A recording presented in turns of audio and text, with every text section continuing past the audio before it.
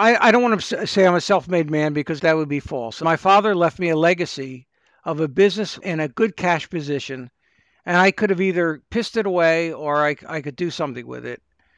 And I chose to build a business. And I'm very mindful of the people that work for me. I'm very mindful of their benefits. When I make a decision, it's not just for the Cohen family, it's for 250 employees.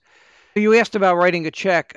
I'm not fearful of writing a check if I think the return is there. If I think that if we do the right things, that will engender trust with them among our clients. A lot of people go to the casino to gamble, and I don't want to say it's exactly the same, but I was gambling on myself, and there's nobody better in terms of risk than myself, and I was willing to take the risk because I knew that whatever I had to do to succeed, I would do. Work was not an anathema to me. And if I had to work harder, I worked harder. Welcome to Breaking Down Boxes.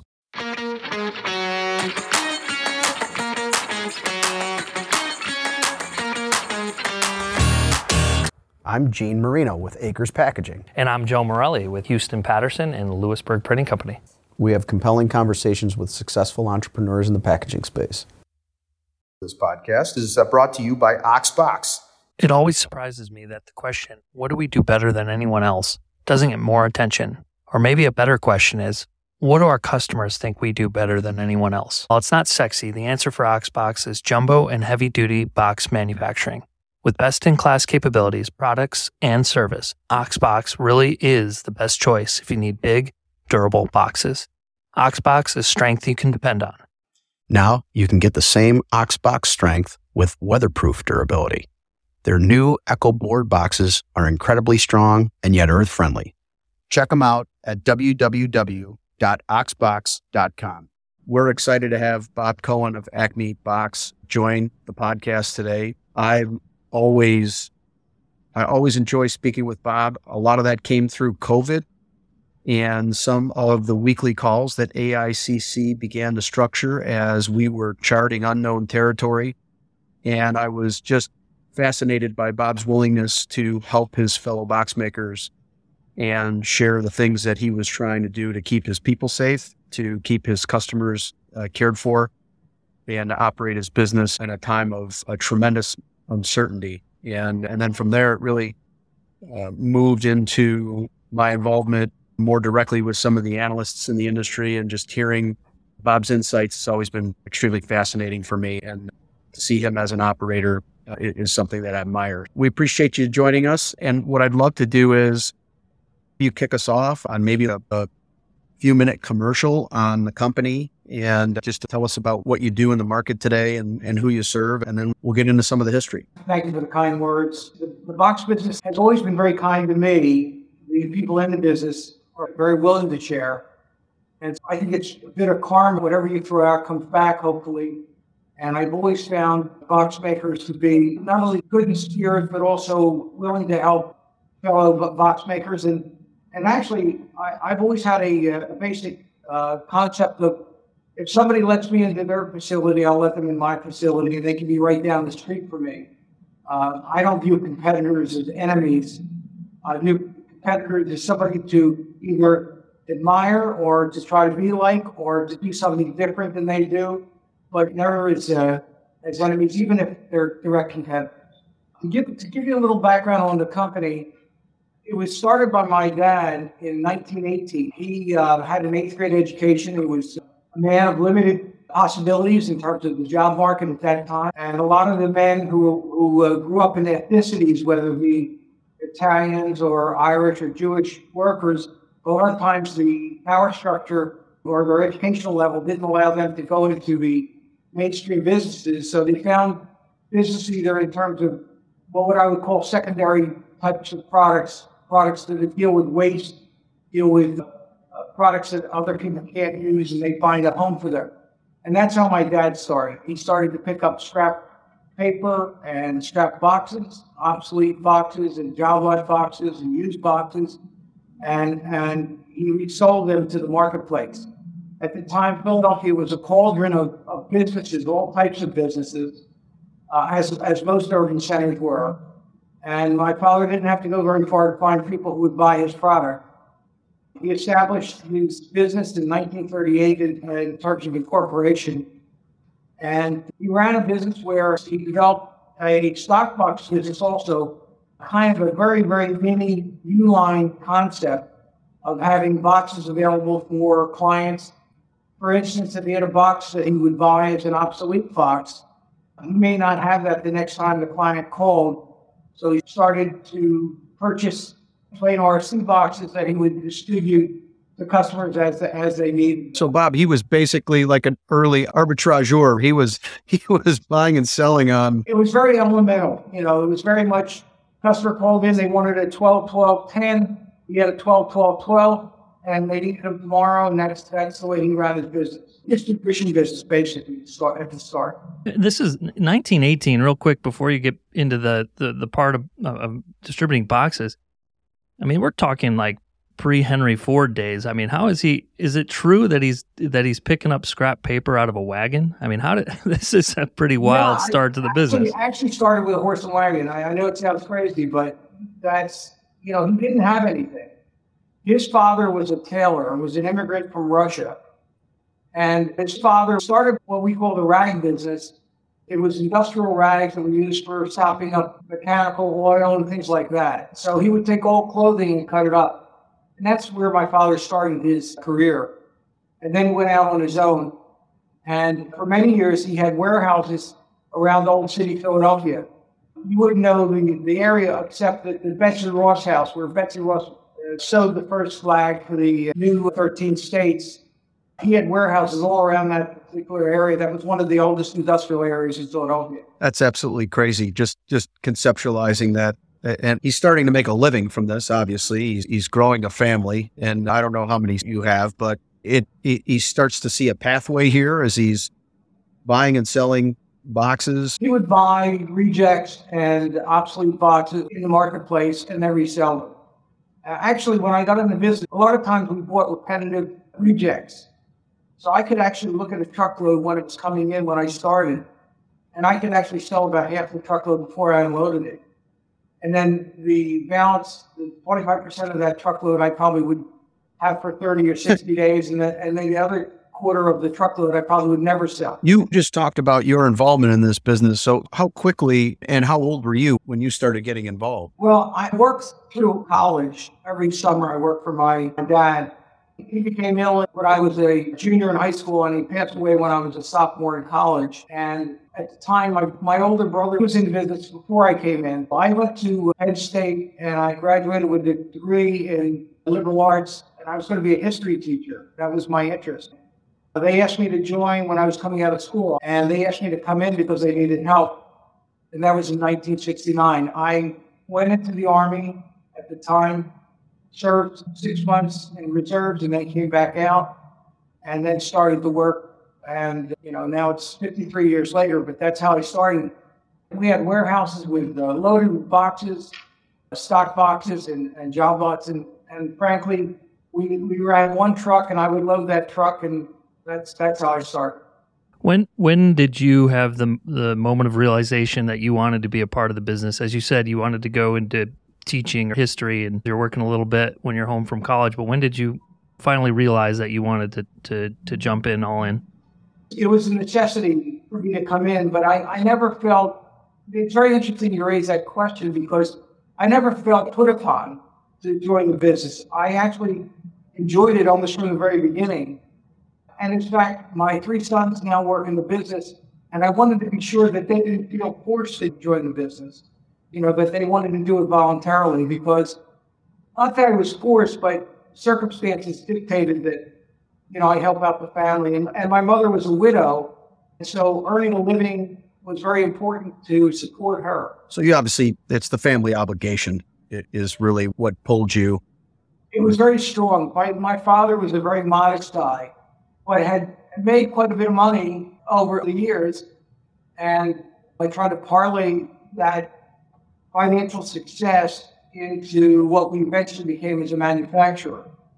So the lesson learned for me was modesty and prudence, being prudent with money, and being very careful about debt. Our listeners know you probably today as this really beautiful company with a lot of innovation, but what was it like when you first joined?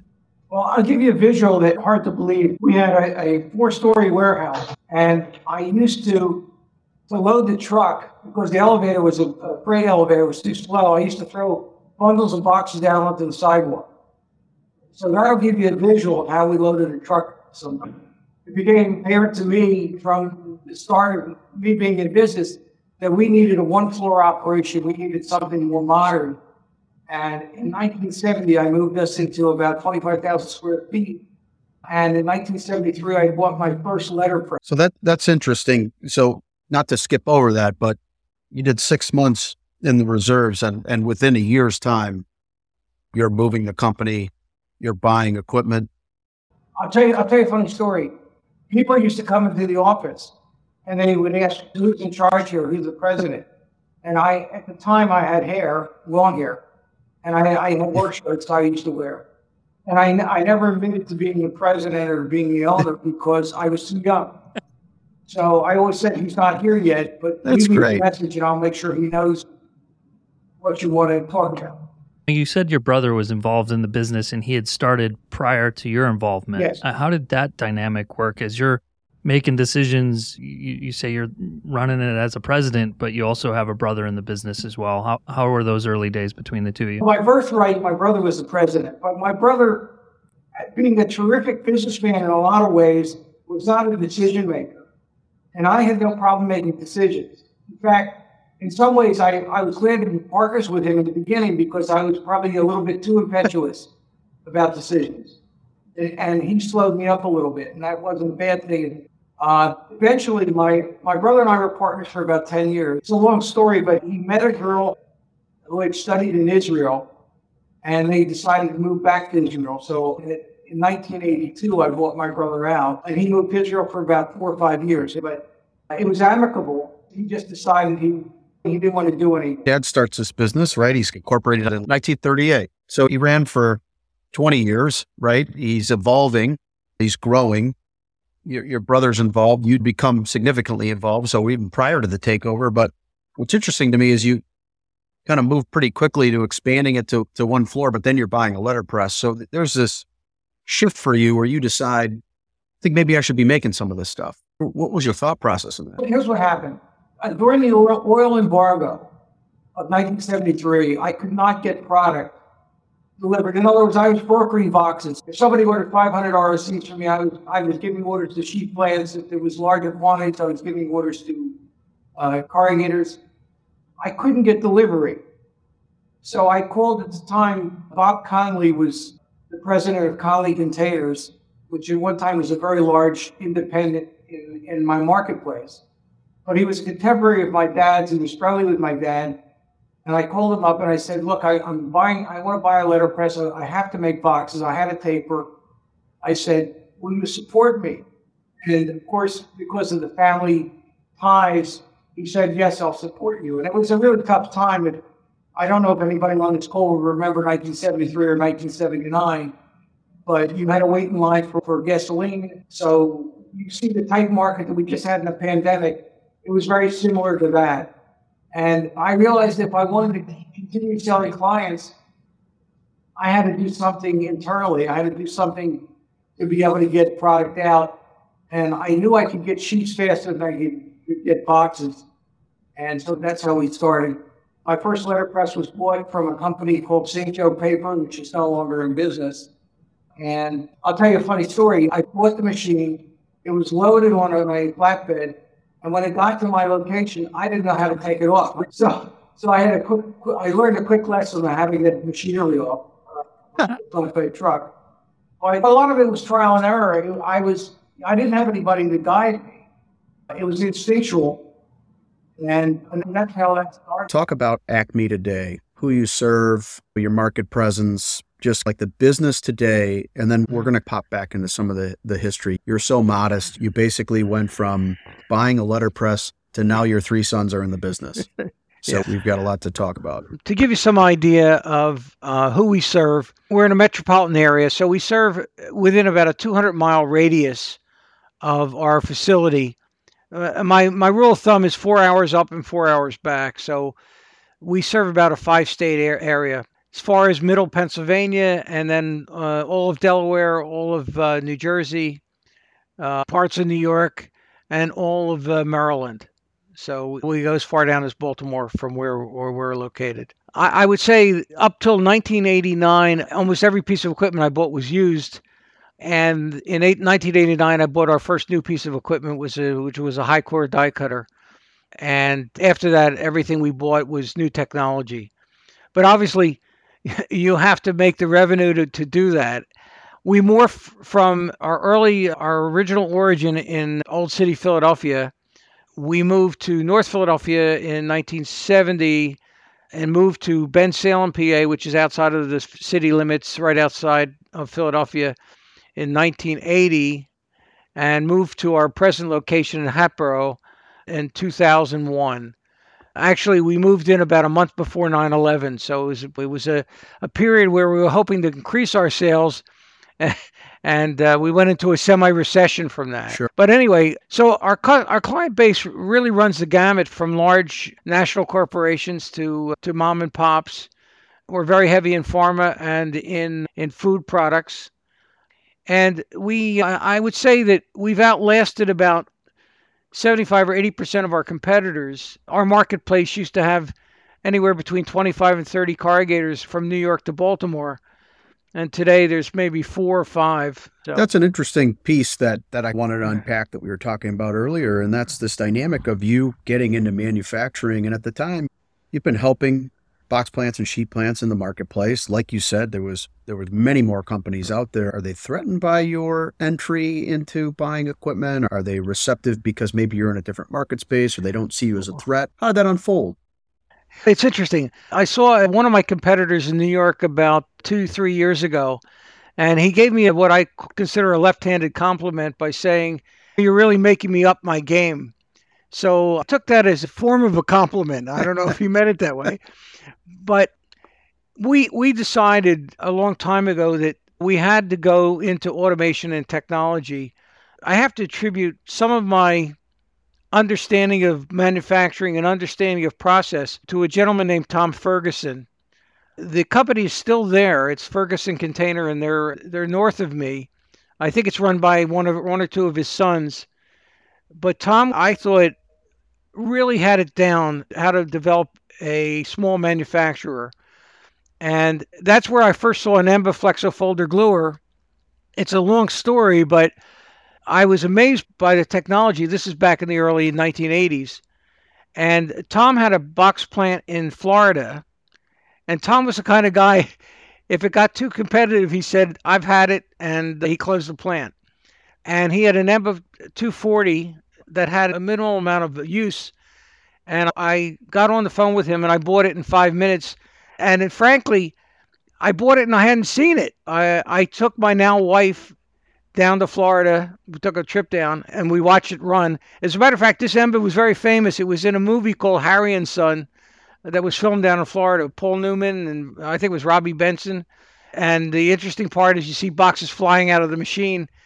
And anyway, that was my first entree into having a inline Flexo folder gluer. And frankly, if I didn't buy that machine, I wouldn't be talking to you guys. I would have been out of business. Mm-hmm. That really lit the way for me.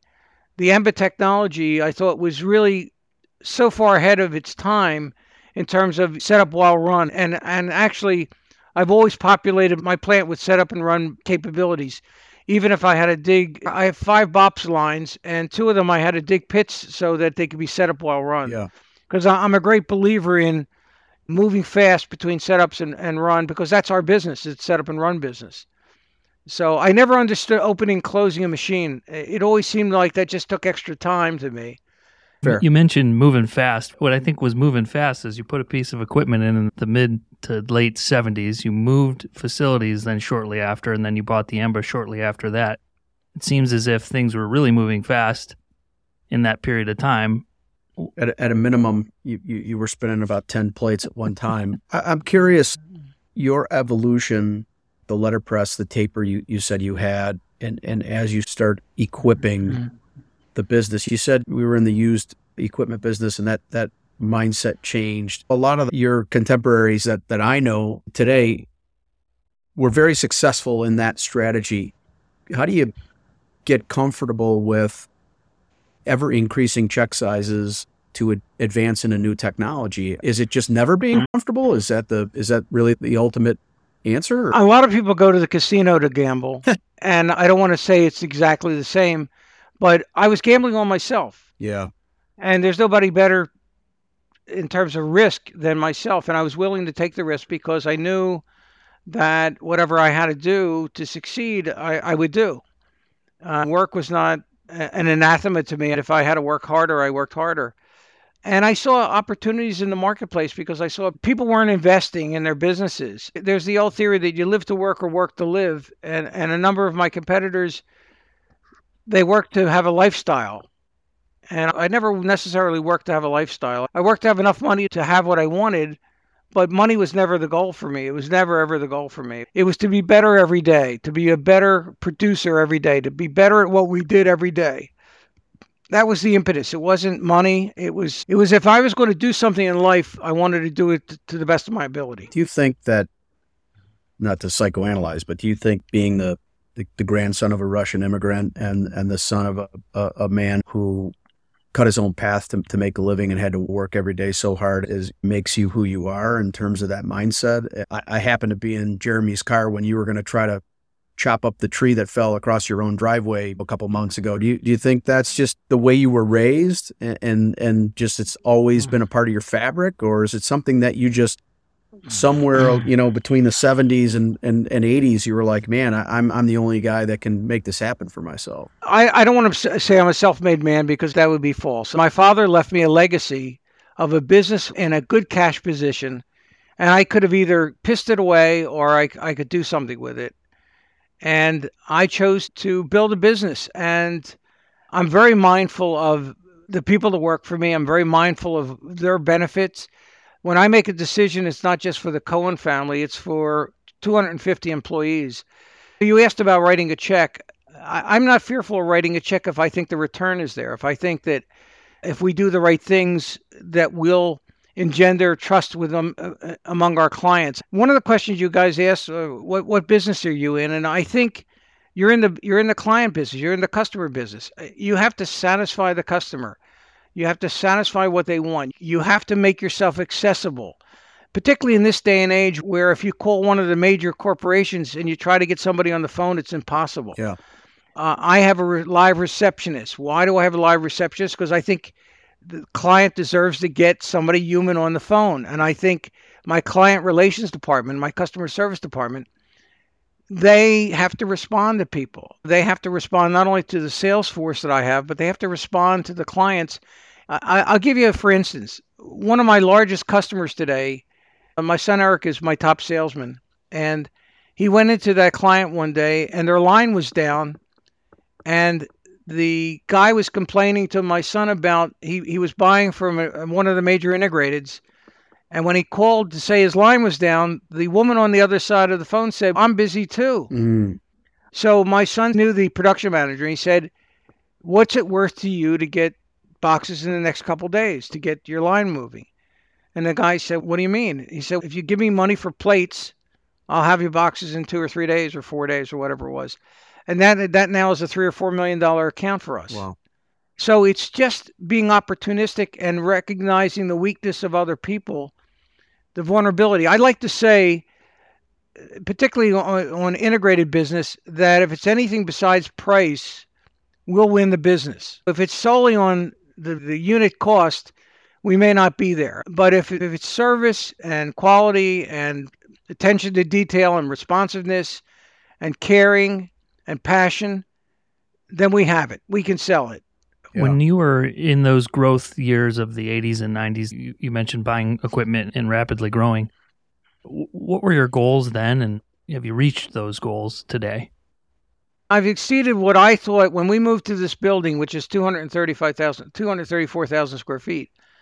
I thought if I could do 60 million square feet a month, that would be unbelievable. And we're double that now. I don't think you should set limitations. I just think that, if you do the right things in business, and I think business is relatively simple. It's having a product that somebody consumes and making sure that consumer feels that you care about them and you want to see them succeed and you want to see them profitable. If we can cut down inventories for people, if we can make their lives a little easier by being predictable and responsive, maybe that helps them be more profitable and helps them in their own business. And I know that's a long-range vision for what your product does, but I think if you don't think that way, then you're just thinking about the next order. And we're always thinking about long-term relationships with clients. And I'm sure you guys feel the same way because you work in independence.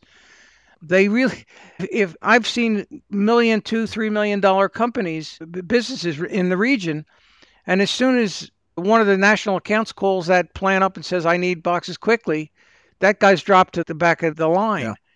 And you can only do that so many times to a customer before they say, you know what, there has to be a better way. This is a basic product. I have to find somebody more responsive. And hopefully we're there to fill that bill. Bob, I want to go back to, as the business starts to grow, you talked about moving in 70 and then moving in 80 and then 2001. And I guess when you look back on that early days, you're involved in all aspects of the business. And you bought your brother's portion of the business out and the business is growing. What was your philosophy and I guess goals behind adding talent, and how comfortable were you letting go of the vine and letting some of these people start to cultivate their decision-making and their skills in the company so you could focus on other areas of the business? I'll answer the question and I want to go back to something else, another observation. I think you hire the best talent available. Dick Vermeil was a coach at the Philadelphia Eagles, and when he drafted the best people available. Nobody succeeds by themselves. You have to be a total narcissist to think that your success is just based on your capabilities. I have a woman who's worked for me since high school. In fact, 37 years tomorrow, she's worked for me. She's got a photographic memory. We do 40-some thousand orders a year, and she can remember orders from 3 years ago. I don't know how she does it, but she's incredible. How do you replace somebody like that? Now, this woman will never have another job. She worked for me from high school, and when she retires, she'll retire from here. How do you find people like that? And when you find them, you hold on to them. My CFO has been with me 25 years. His attention to detail is unbelievable. He worked for an integrated company and then worked out of the industry. I have a board of advisors, and I didn't mention that, but I have a board of advisors. And one of the guys on the board was a industry guy who was a close family friend and had worked for a large integrated company for his whole career. And he said, you got to hire this guy. He worked for me. He left, but we really have to hire him. And 25 years later, he's retiring in March. And I have to tell you, I get compliments from my bankers and everybody else about his capabilities. He's really something else. So surrounding yourself with talent is very important. By the way, I wanted to come back to something might seem the way I do things. Before I bought this building that houses my present operation, I bought 2 corrugators, and I didn't even know where I was going to put them. I know that sounds ass backwards. I'm sorry for the word. This is an explicit podcast, Bob. We did that for a reason, so you're safe. I had an opportunity. I bought 2 narrow width corrugators. I only wanted to buy one, but it was a deal that I had to take both of them. And I like the idea of narrow width corrugators because I knew I could buy trim rolls at a price. Because I had come from that side of the business, buying obsolete boxes and then reselling them. It wasn't alien to me.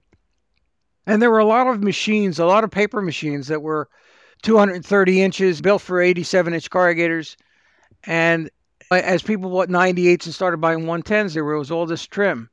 So actually, I enjoyed that business for a number of years, but I was only using one of the 2 corrugators, really. And I realized that would be limiting in terms of volume. So I started to upgrade first with a dry end, a 98-inch dry end, and then eventually a 98-inch wet end, and then another dry end. Sometimes I thought I was in the used machinery business. I must have gone through 3 or 4, maybe 5 letter presses that I bought and resold. Wow. At one time, you could buy them and sell them. Today, it's just junk. But machinery always interested me. Anyway, I just wanted to mention that sometimes I move before I think, and sometimes I'm not sure that's the best way to run a business, but I'm instinctual. I see where the market is. I could have certainly went into a sheet feeder as a sheet plant, and I probably would have been okay there. But I was trying to take the concept of quick delivery, another step, having overcapacity on my equipment where I had more machinery time than I had orders, so I could move stuff very quickly through the plant. And there are occasions where I can run orders through the plant in 5 or 6 hours if I have to. Wow. And particularly with our automation, I think, Gene, you saw the automation. It's really something else. And it's a metamorphosis. It's a one thing, one capability. It leads you into something. I call our company a structural box company. And the reason I call it that is because we have access to different papers around the world. I was surrounded by graphic companies, and that would be expensive equipment and an expensive learning curve for us. I didn't want to be called a brown box producer because I think that commoditizes you. What I wanted to be was a structural box company, which is what we are. And so we started to experiment with flute combinations and paper combinations. And I think we've done a pretty interesting, pretty sizable role in not worrying so much about ECT, but worrying about performance. And that's where our thinking is. You mentioned your people, and I think maybe now is a good time to pivot. Your sons are involved in the company, Eric and Jeremy. Alex is involved as well. You mentioned early in our conversation, you never pressured any of your children to be involved. How did that all come about? Jeremy went to the University of Pennsylvania. He got a degree in bioengineering and then a master's degree in bioengineering. So I wasn't sure where he was headed. He worked for a bank in healthcare for about 4 years. And then he came to me one day and said, "Dad, they're moving the office from Baltimore to New York. I don't want to move to New York. Do you think I could work for you?" I said, "Absolutely." I felt that I didn't have a choice in the beginning. And I didn't want my sons to feel like that. I didn't feel that was fair. And so he joined me. And then my older son graduated with marine biology and actually worked at a fish farm initially, raising tilapia fish. And he worked there about 3 or 4 years. And then he worked in New Jersey for the Department of Aquaculture. And then he came to me about the same time that Jeremy came. Eric came and said, "Do you think I could work in sales?" I said, "Absolutely." That's how that occurred. And then my son Alex, he graduated from Lehigh University and with supply chain management degree. And he went to work for Amazon. And he worked there for 4.5 years. And I think I asked him to come back because I would have liked to have seen him in the family business also. And so he moved back. He got married to a girl from Ohio. He was living in Ohio. And he's now running my quality department, quality and continuous improvement. And my son Eric is my top salesman, and Jeremy is my general manager. And I think they're all very capable guys. They all work. If they weren't workers, they couldn't work for me. If they were just there for the ride, I couldn't stand that. I don't care if it's blood or not.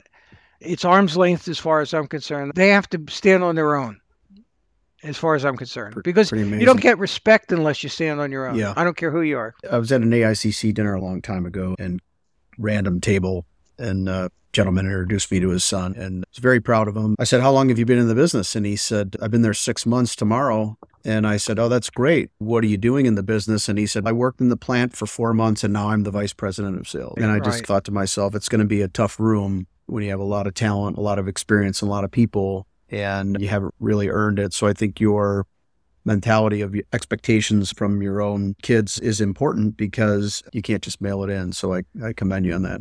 It can't be nepotism because people resent that. It allows for resentment to build. I find that I try to treat everybody very fairly because I call it blue collar trust. It's a very thin line, and you guys know all you have to do is broach that trust one time and your credibility is zero. So one of the things we do is we write a newsletter every 6 months, and I tell everybody exactly what we're thinking, what we're talking about behind closed doors in terms of equipment. If we're going to buy equipment, for the most part, we get buy-in on it. We don't just bring a piece of equipment in. So you want people to feel part of the process. You want them to feel like they have a say. One of the main precepts of the way I do business is competency autonomy. In other words, if somebody shows their competence, it's your job. Just do what you want to do. I'm not going to micromanage you. If something's wrong, I'm going to call you in, and I'm never going to embarrass anybody. I'm never going to scream at anybody. And my main business mantra is if we make a mistake, let's learn from it. Let's not do it again. Yeah. The finger pointing and the blame game is a horrible way to run a company. And a lot of family businesses evolve into that, where the family fights and then the people around them get afraid of the fight and you get intimidated by it. So you have to be very careful with people that work for you, that they feel they're treated fairly and they're not subject to being humiliated or blamed. And I think that atmosphere makes people feel much more willing to demonstrate their capabilities. Is that a leadership method you crafted over the years yourself, or did you have somebody to learn from, as you did on the machinery side in Tom Ferguson? Is there somebody culturally or in terms of your leadership that you look towards for some guidance? I think it was Jack Walsh from GE who said, hire slowly, fire quickly. And I think there's something to that. One of the main components of managing people, you have to be able to fire people too. And that can be unpleasant. Sometimes the person you fire, it's not because they don't want to do it, it's because they can't do it. And so that's probably the hardest person. But when you manage, that's one of the components of management. You really have to be able to do that when necessary. And I try not to fire anybody. I think hiring is the first step in really firing. If you hire properly, you're not going to be right all the time. If you do your due diligence, and a lot of times we'll bring somebody back 2 or 3 times for an interview. But I think if we hire somebody, we want that person to succeed. And we'll give them all the room to succeed. Yeah. Going back to the business, there was a very nice article done in Board Converting News about your move to automation. I've seen the facility personally. It's tremendous. So I look at how you've moved, and certainly not simplifying everything that you've done in the business, but the move from brokering to manufacturing, the move from letterpress to set wall run EMBA, the move from old equipment and used equipment to new equipment, the move to even the next iteration now of automation. What's driven your motive and the success that you've had so far in that transition? A simple axiom, you got to spend money to make money. I think a lot of people don't view investment in equipment as crucial as they should. I think today, you guys know you're not going to buy a 30-year-old Flexo. You're just not going to do it because no matter what you do to it, it's not going to make a better product. It's not going to give you the speeds. It's not going to give you the setup times or whatever it is. I think the question in bringing automation is that you want to be the low-cost producer wherever you can. You want to pay your people. I think the productivity, the newer equipment gives you, your cost per unit continues to go down as you buy the more advanced equipment. So you can afford to pay the people more money because they're going to be more productive. And I think we're in a competitive business. And I think with all things being equal, I know in my marketplace, the independents that are left all spend money to make their operations better. And I want better competitors. I don't want a competitor who hasn't made the money and is just living on cash flow. You asked the question about automation. It's just, to me, the next logical step. And given the labor situation, I don't think it's going to be solved anytime soon. And so when I put in the new automation you saw, Gene, I eliminated 15 forklift positions. Mm-hmm. And I didn't eliminate the jobs. I just repurposed the people. Sure. So we now move material without forklift damage, without strapping damage, without pallets, with uniformity. And so what you hope all those things add up to is higher productivity, ease of operation. I don't want guys to work hard. I want them to work smart. Yeah. And so whatever I can do to facilitate that, everybody that works for me on the plant floor comes in to make boxes every day. And they'll make boxes if we have terrible equipment, or they'll make boxes if we have great equipment. So you might as well give them the best chance for success, because their success is your success. Do you think that, look back on like the evolution of maintenance over the last 30 to 40 years, and it went from people who could machine parts on site, they could do electric, they could diagnose.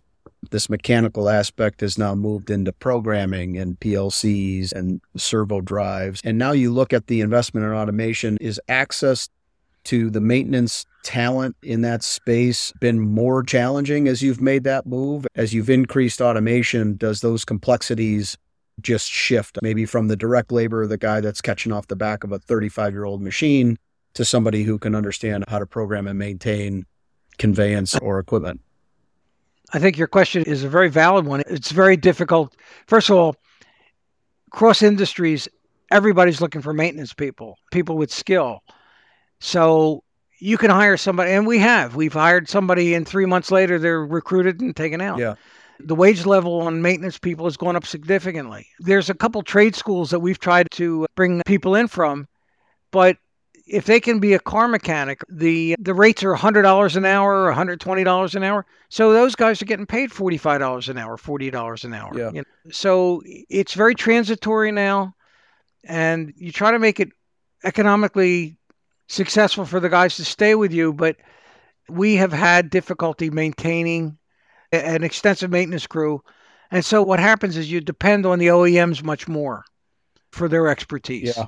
So it's more costly, but sometimes you don't have a choice. Bob, a couple things been rolling around in my head as we talk about this. You talked about Eric and Jeremy and Alex in the business, and you're almost into your 54th year of being involved in the company. What are your goals? Are you so passionate about this space that you're just committed to maintaining this rate of speed?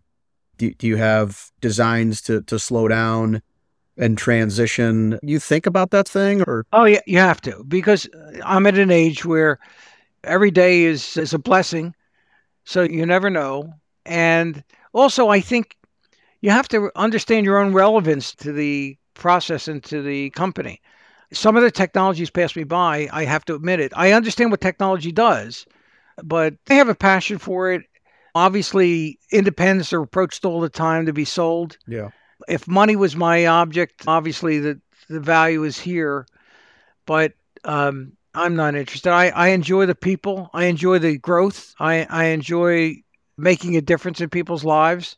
It also gives me a basis. I do a lot of charitable work. I do a lot of work with charities in the inner city and in Philadelphia. And I support schools because education to me is everything. What I learned from my own family experience is, and one of the tenets in Judaism is education.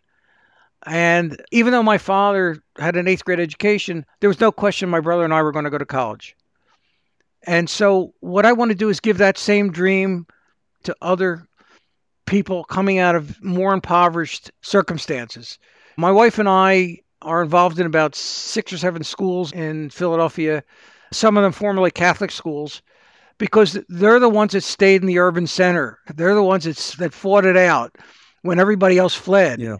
And they're making a difference. I'm on the board of a Jesuit high school called Cristo Rey, and one of the reasons I wanted to be on the board is I like the formula they had for their success of their students.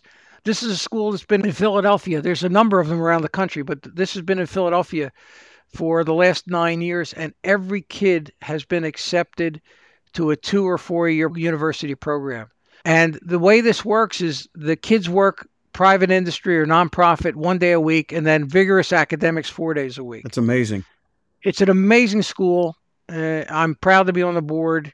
They give a pathway for these kids to be successful. Not only do they watch them in high school, but because of the cultural issues that they face in college, they trace them through college too. I realize how lucky I am, and I realize how fortunate I am. And I think doing something for other people that allow them to gain access. My wife and I do scholarships for a variety of different schools. One of the organizations we're involved in started out in Camden, New Jersey, which is a very poor area. And some of these kids are homeless, and a year later, they've got $50,000 a year jobs doing coding, doing computers. That's very rewarding to us that we can help out that way. You mentioned earlier just some of the challenges with labor and what coming down the road, Sure. But in general, what keeps you up at night with your business and I guess bigger picture with the industry in general? I think the future of the industry is bright. I always worry about the independent market. I think is crucial to the industry. It's a counterpoint to these big guys. And you've got the 5 major producers have 80% of the production capacity. I look at this merger between Smurfit Kappa and WestRock, and they talk about too big to fail. I think it can be too big to succeed. Think about it, 500 plus box plants and 61 mills. How do you manage that? Unless you have a whole level of entrepreneurial lieutenants. It's unbelievably, how do you allocate capital? How do so that's a concern. I'm not concerned about the overall health of the industry. I'm worried about the shrinking independent base, because I think the entry point for independents to come into the marketplace, when I started, for $50,000, you could be a sheet plant. Yeah. Today, it's $10 million. So entry is very difficult. I'm glad you addressed that. That was one of my questions that was rolling in my head. Do you think someone could do what you did 53 years ago? I think the answer is no. You just hit it right on the head. You can't, even if a single site independent wants to sell his business, the buyers is saddled with payments to pay off this business and can't afford to invest in new equipment. It's a curse almost. That's why equity buyers are not the market. If somebody would buy us, it would be a strategic, because if they paid 12 times or whatever the number is, it would only cost them half that, because the integration of the tons is what they're looking for. Yeah. If you buy 70, 80, 90,000 tons, you're 25%, 30% of a mill capacity. And that's what these guys are looking for. I think they care that the business is an ongoing business, but they're much more concerned about where we put our tons. It's very interesting. Thank you. Is there anything you want to share that you've been thinking about since we invited you to this podcast that we might have skipped over or not addressed? One of the questions was lessons learned. And I think what you have to learn in business is humility. Not everybody can accept that, because I think a lot of entrepreneurs are naturally not narcissistic, but very sure of themselves. But I think I bought another business back in the 80s outside the industry, and I didn't do very well with it. And it taught me some powerful lessons about humility and pitfalls to avoid. And I think it's hubris. People who think too much of themselves, take themselves too seriously. I'm not a Pollyanna, but I just think you're in business. You're a businessman. You should conduct yourself that way. You should be responsible. You should have integrity. You should have a reputation is very important to me, that people view us as a legitimate company, as a legitimate competitor. And so, those are the things I thought I would mention. Someone said to me a long time ago, a mentor of mine, it's all about your ability to put your head on your pillow at night and know that you've done the right thing. And I think that when you lead with that, you can avoid some of the pitfalls and some of the things that you talk about that I think are core to how you operate. Yeah, when you look at yourself in the mirror, is there something you're ashamed of? Is there something that, that you did that you shouldn't have done? And I think business is pretty simple. It's like blocking and tackling. Yeah, there's innovation, but we're in a basic business. And one of the interesting things is I always call it a grinded out business. You can't be absentee and run a box plant. People look to you for leadership. They look to you for information. Guys on the floor are not unsophisticated, and they know when things are good and when things are bad. And when they see capital investment, they know that you're thinking about the future, and you're thinking about their employment, and you're thinking about their benefit. It doesn't always translate to everybody, but it translates to a lot of them, I think. I listen to you, and I'm very inspired, to be honest with you. We've not spoken before this call, and I know a little about your company just from what I've read and heard and seen. In your message on leadership, your perspective on growth and the way you run your company, your mentorship that you offered to all these underprivileged folks is very inspiring to me personally. And I know our listeners are going to find that same message in this time together. I sincerely appreciate you opening up and giving us this time together. Bob, is a very good time. Well, Joe, thank you. Thank you for the compliment. I'm not holier than thou. No, and I think that's why it hit home so much, is your humbleness during this time together. Yeah. But I do think that I think that people can paper themselves over all kinds of material goods, but we're in this life for something else other than just self-aggrandizement. You want self-fulfillment, but some of that self-fulfillment comes from helping others. And that, at least for me, that's the case. That's been the case. You are very humble, and I was fortunate enough to move up in this organization. We got a very nice email from you offering to help me in any way you could. And there's just, you're a diamond in the rough. I think in the way that you carry yourself, in, again, your humility, in your hard work, your work ethic. And I think it's a model for anybody, not only in this space, but any space. And I think we'd need another 5 or 6 hours to unpack so many of the things that you've done in this industry, but we really appreciate you sharing some of your story, and wish you nothing but continued success in all the things that you touch. Thanks so much. Well, thank you very much. Thank you for considering me, and I hope it's been worthwhile. It has. Breaking Down Boxes. New shows will drop the first Monday of every month. Remember to subscribe, rate, and review wherever you listen to podcasts.